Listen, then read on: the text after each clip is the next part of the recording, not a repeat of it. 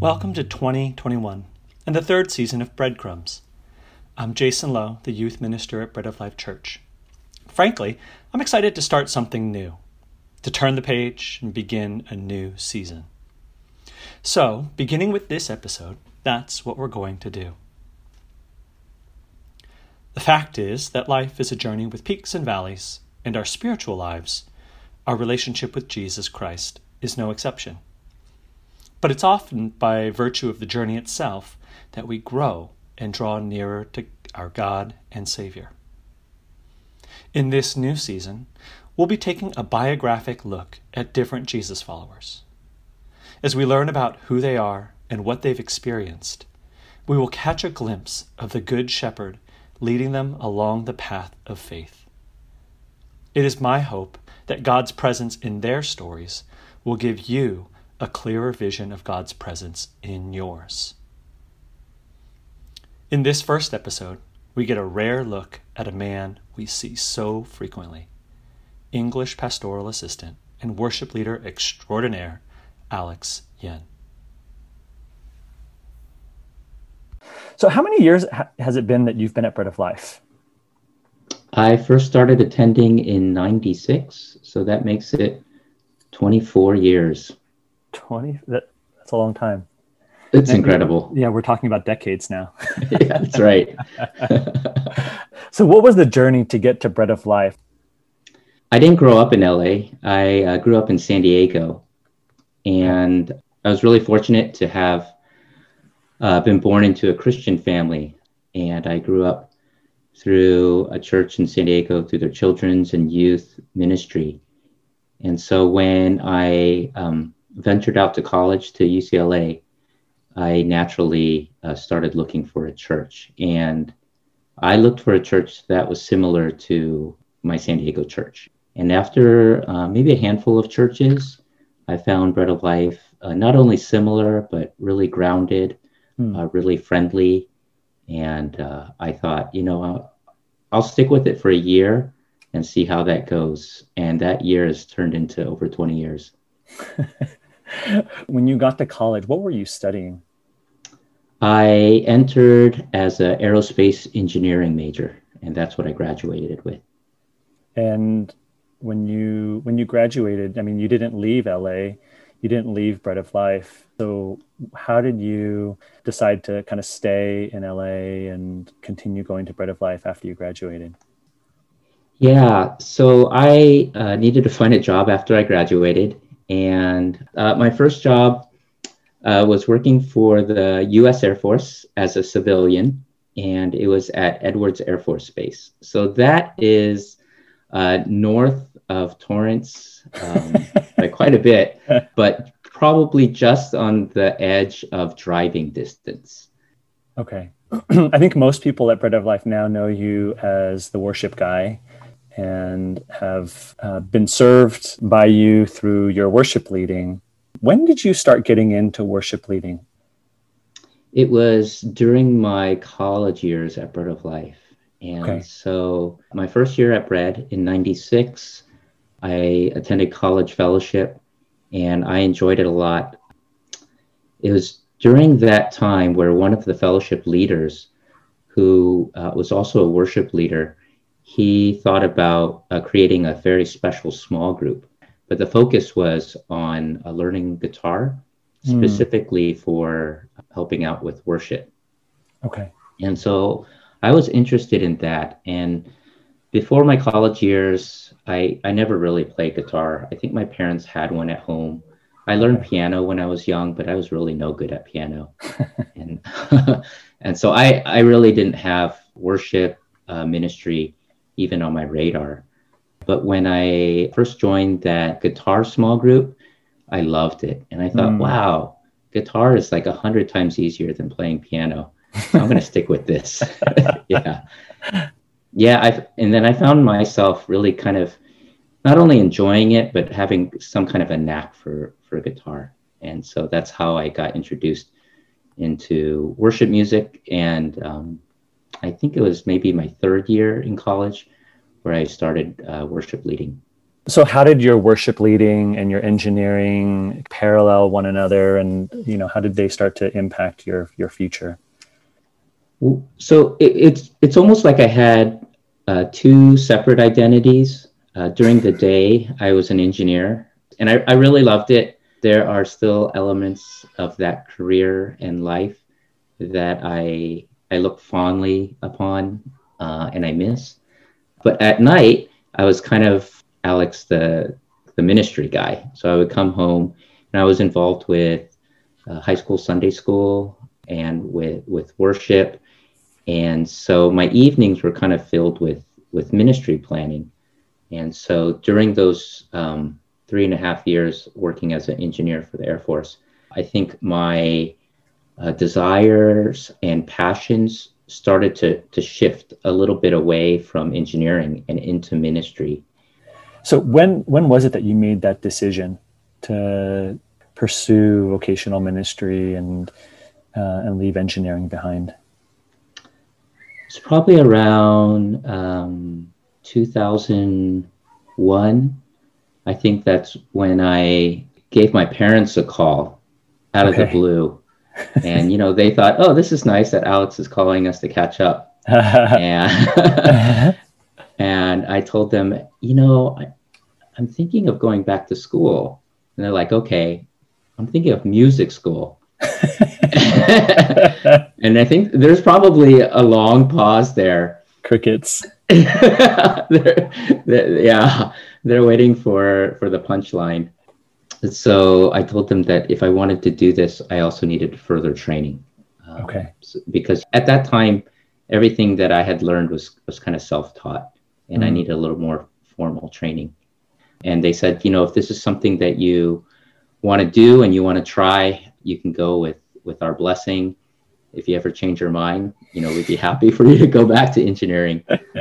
And so I think it was in 2001 when I started music school at Musicians Institute in Hollywood. Okay.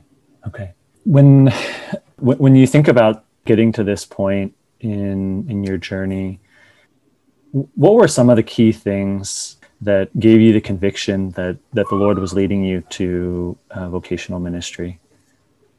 Yeah, that's a good question. And, even like in my life, it wasn't like an aha moment. Because after I finished music school, I was a little bit lost for a bit there. I didn't know what I was going to do. There wasn't a worship leader position at Bread. I don't think it was on the horizon. And so soon after I finished music school, they were looking for a children's ministry director part-time. And I didn't go to music school to do children's ministry, but this is really the church being so good to me, and they gave me a shot on that.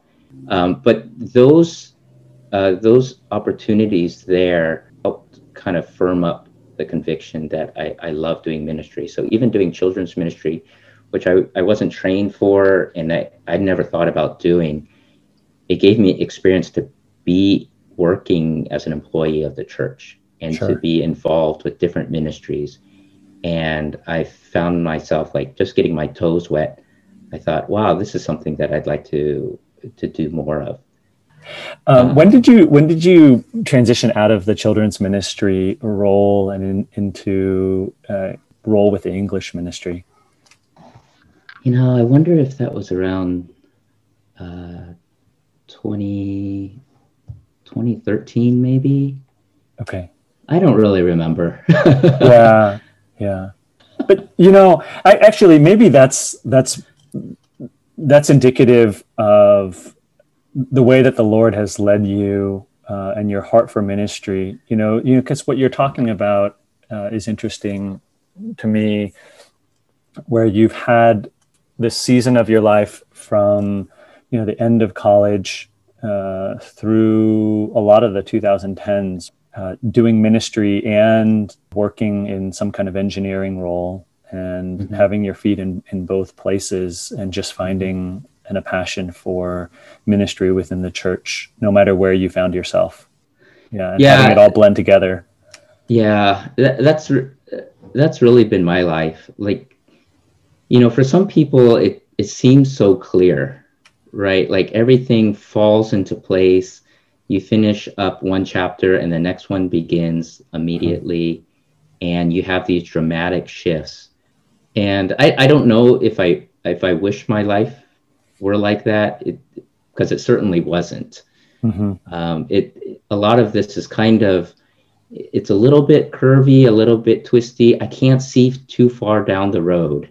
And so there is a lot of kind of walking by faith and coming to terms with that and being okay with that. And I think, through each of those steps, I've been more convinced that God is leading me in this way. And it's not necessarily that, oh, I think this is the perfect spot and it took me this long to get there. But I think the journey and the progress through it is what God was trying to take me through. Kind of shifting gears a little bit, anyone who's observant notices that you don't play the same guitar every time on Sundays. Some listening may know that you own a few guitars. Very few people know exactly how many guitars you own. Does Stephanie know how many guitars you own? I don't even know how many guitars I own. If you had to estimate how many guitars you own, what would you put the number at? I think I'm at 20, something 20. Like and how many of those are acoustic? How many electric? Do you own any bass guitars? No bass guitars. I think acoustic is probably about 13 or so. Yeah, and then the rest are electric. So when did you get your first guitar? I got it as a college graduation gift from my parents, and I still have that to this day. Oh, you do? What kind of guitar is it? That's a Taylor. That's the one that I call Angel. Yeah.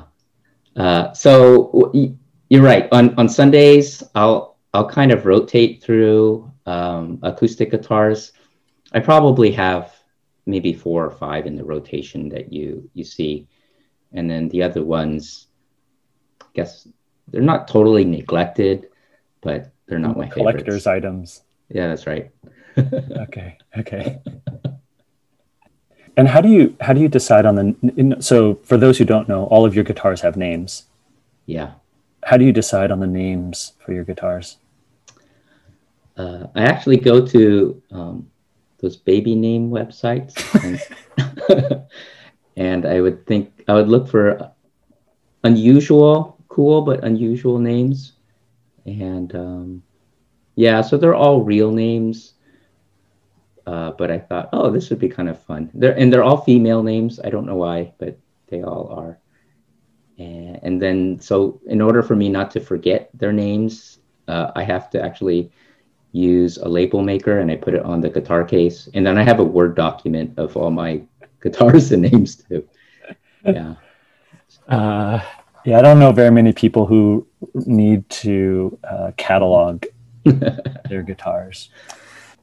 So you play guitar on Sunday. You've led countless worship sets. It'd be great to hear just your general perspective on worship leading and that role within the church. Your kind of your philosophy behind it. I think that the church has a primary objective of worshiping the Lord, and so my service to the church, to the faith community, is to help people come to a greater sense of not only exalting and magnifying the name of the Lord, but also to be edified and to be built up in doing so, where their faith deepens, where they use music and song as an opportunity to rejoice. But it also seems like a lot of people, as recorded in the Bible, a lot of people use songs to lament and to cry out, and they're using written poetry put to music and creating songs, which allows them to remember and to share with other people. And then it becomes a communal thing where it's not just one person expressing their feelings, of either joy or sadness, of either a triumph or fear. But now you've got a group of people united and doing it at the same time. And worship and singing is really an integral part of our lives as Christians.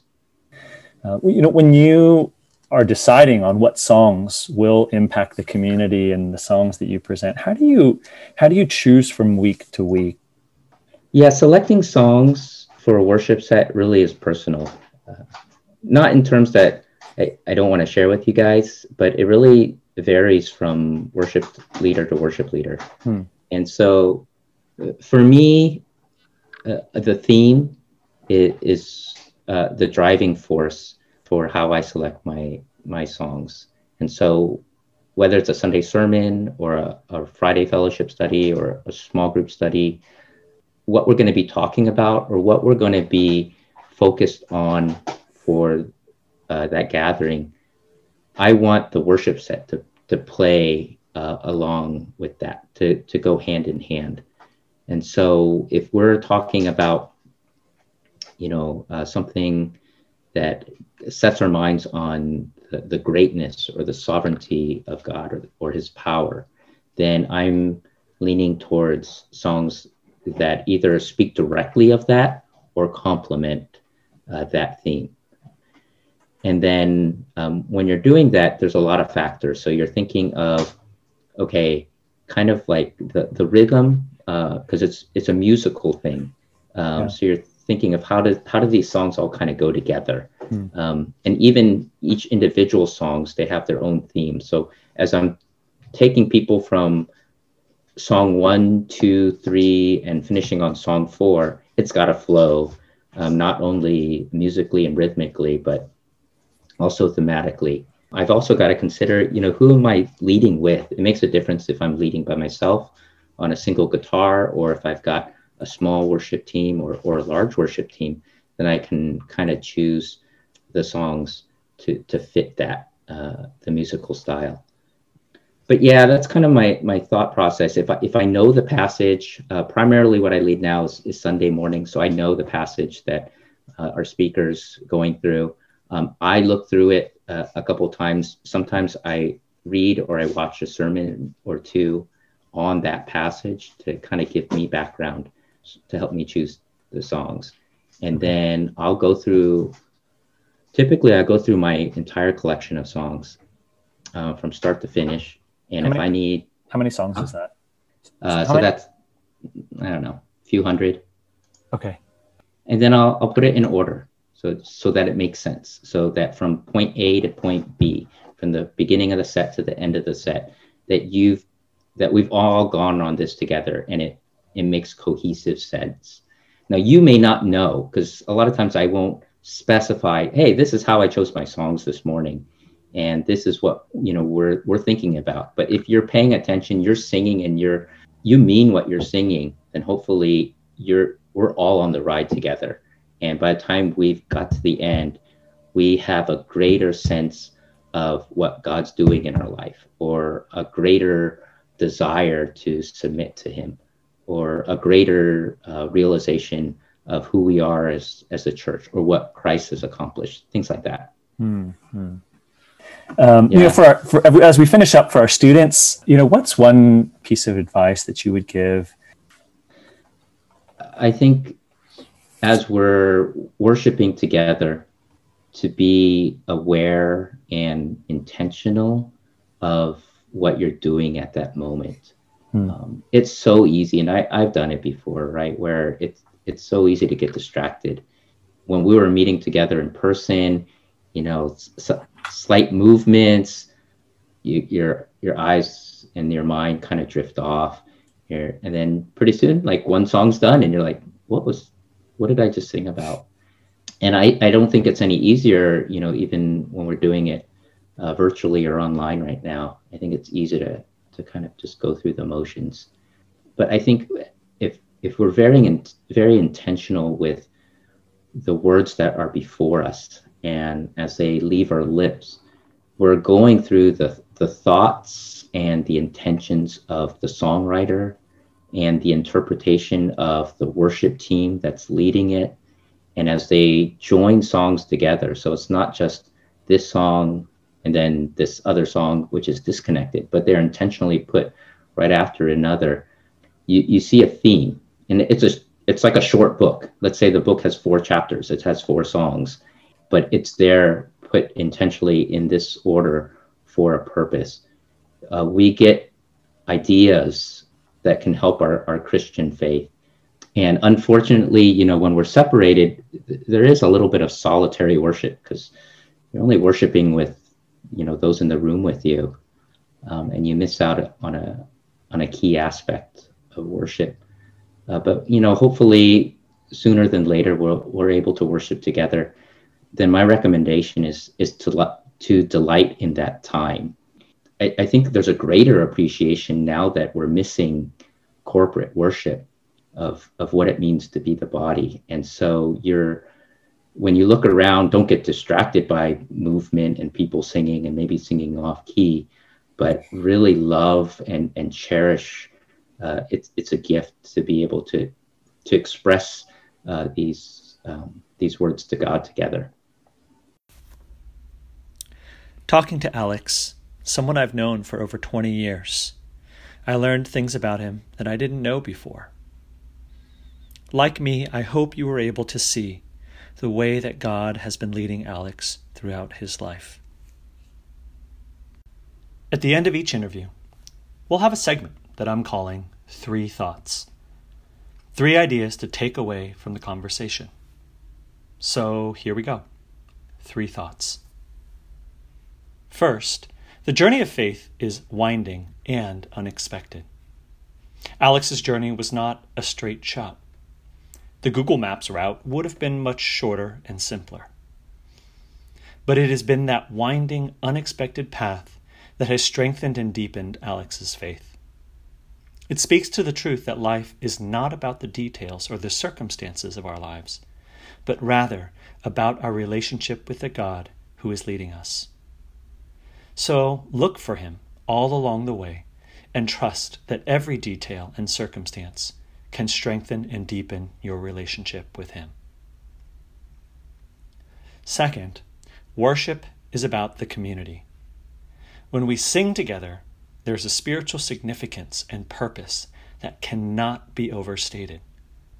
Part of our identity in Christ and our connection to his body is expressed when our voices are united in praise. The intention behind Alex's worship sets are meant to encourage and foster this expression. He's not choosing songs at random or just songs he likes. He's putting together a set that sets our hearts upon God and the gospel and leads us into the presence of God. We must approach Christian worship with a similar intent. Finally, the slope from 1 to 20 is slipperier than you think. I was surprised to find out Alex doesn't exactly know how many guitars he has. The way he tells it, he started with Angel, said, "Why not?" to a second guitar, and he had 20 or so guitars before he knew it. And now, he's burdened with the task of naming and cataloging each one, not to mention storing them all. If nothing else, may I suggest collect something smaller, more easily stored, maybe pebbles. Thanks to Alex for kicking off our new season in style. I hope his story is an encouragement to you. See you in February.